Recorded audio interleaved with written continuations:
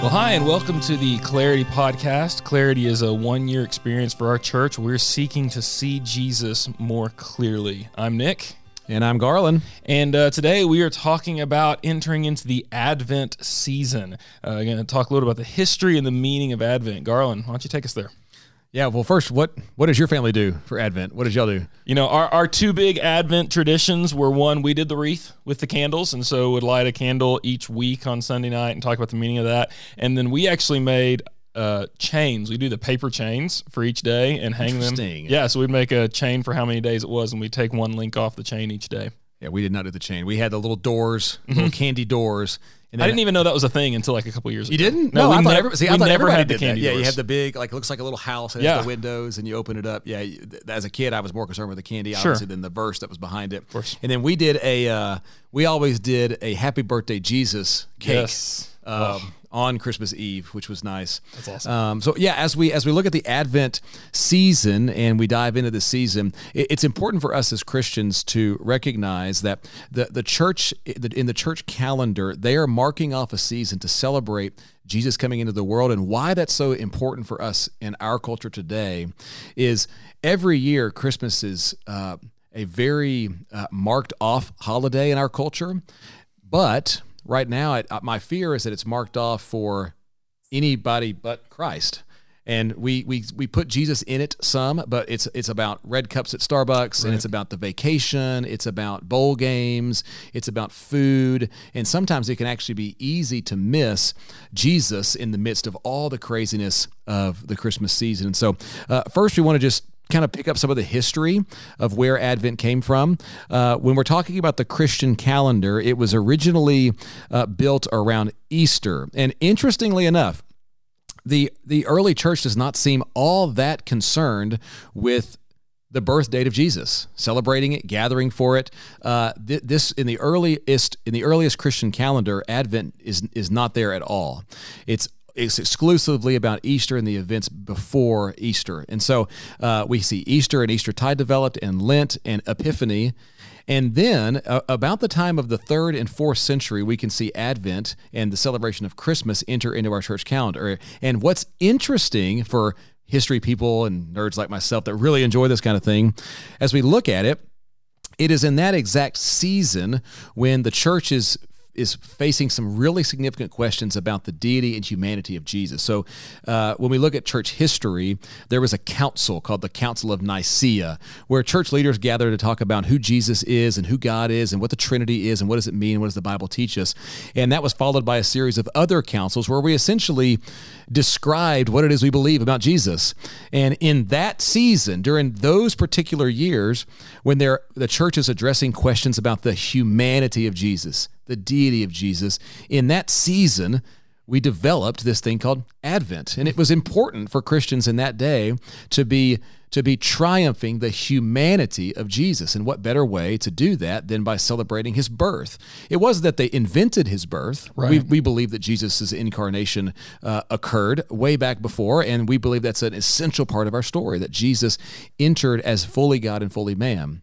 But in the questions that the church was being asked, it became really, really important for them to celebrate the birth of Jesus and to distinguish it. And so Advent develops with all this cultural background behind it. And it's probably the latest in our Christian calendar. Advent's probably the latest addition to the calendar, even though for most of us, it might be the first thing we think of in a Christian calendar, especially here at our church. That's such an interesting idea that a theology of Christ would drive you to need to set aside a time to remember. Because, I mean, that's where all of our holidays really come from, is the idea that something happened that is significant enough that we need a rhythm of remembering it. And so that was a significant piece of their thought and their theology. And it's interesting, even, whenever I would celebrate Advent as a kid, I often struggled with trying to understand, what does it mean that I'm waiting for Jesus to come? He already came. And I didn't really know how to enter into that experience.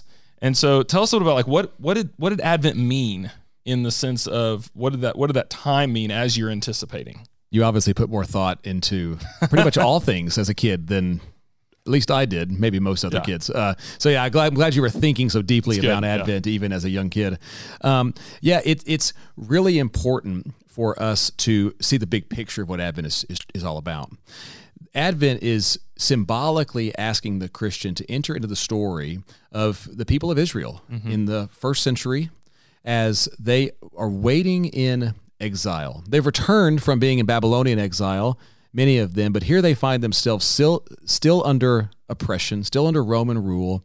They don't have Jesus. They don't have a king reigning. They find themselves still facing unbelievable darkness and unbelievable oppression. The Romans have all the power and authority in the land, and they're crying out for hope. They're crying out for light to come. And so Advent was created as a symbolic way for the church to see and feel the darkness of what it would be like to not have Christ. And then if you think about why we light candles, you light a candle every single week to symbolically show that light is coming. And then we put words with those candles like joy and hope and peace and love. And then the Christ candle we light last. And interestingly, traditionally, the Christ candle is to be lit, and it stays lit all the way till Good Friday. And so imagine what that would do symbolically in a church to be reminded, light has come, victory has come, the King has come, our answer to our darkness has come. And so it's actually really beautiful and profound for us to kind of enter into this story, and we're really excited to get to do that as a church body this year. And so now as Christ followers who can still be described, like in James and in 1 Peter, as people who are in exile, people who scattered. And so as we enter our own dark seasons that can be difficult and challenging, Advent becomes a way that we can be reminded of that gospel story, that we can be reminded that light has come. So even as we look at what happened, we can be reminded that is also what happens, that Christ shines light into those darkness moments. And so in our anticipating the coming of Christ, we remind ourselves of our story. In whatever absolutely. Moment we're in. Yeah. So that's beautiful. Thanks for walking us through that.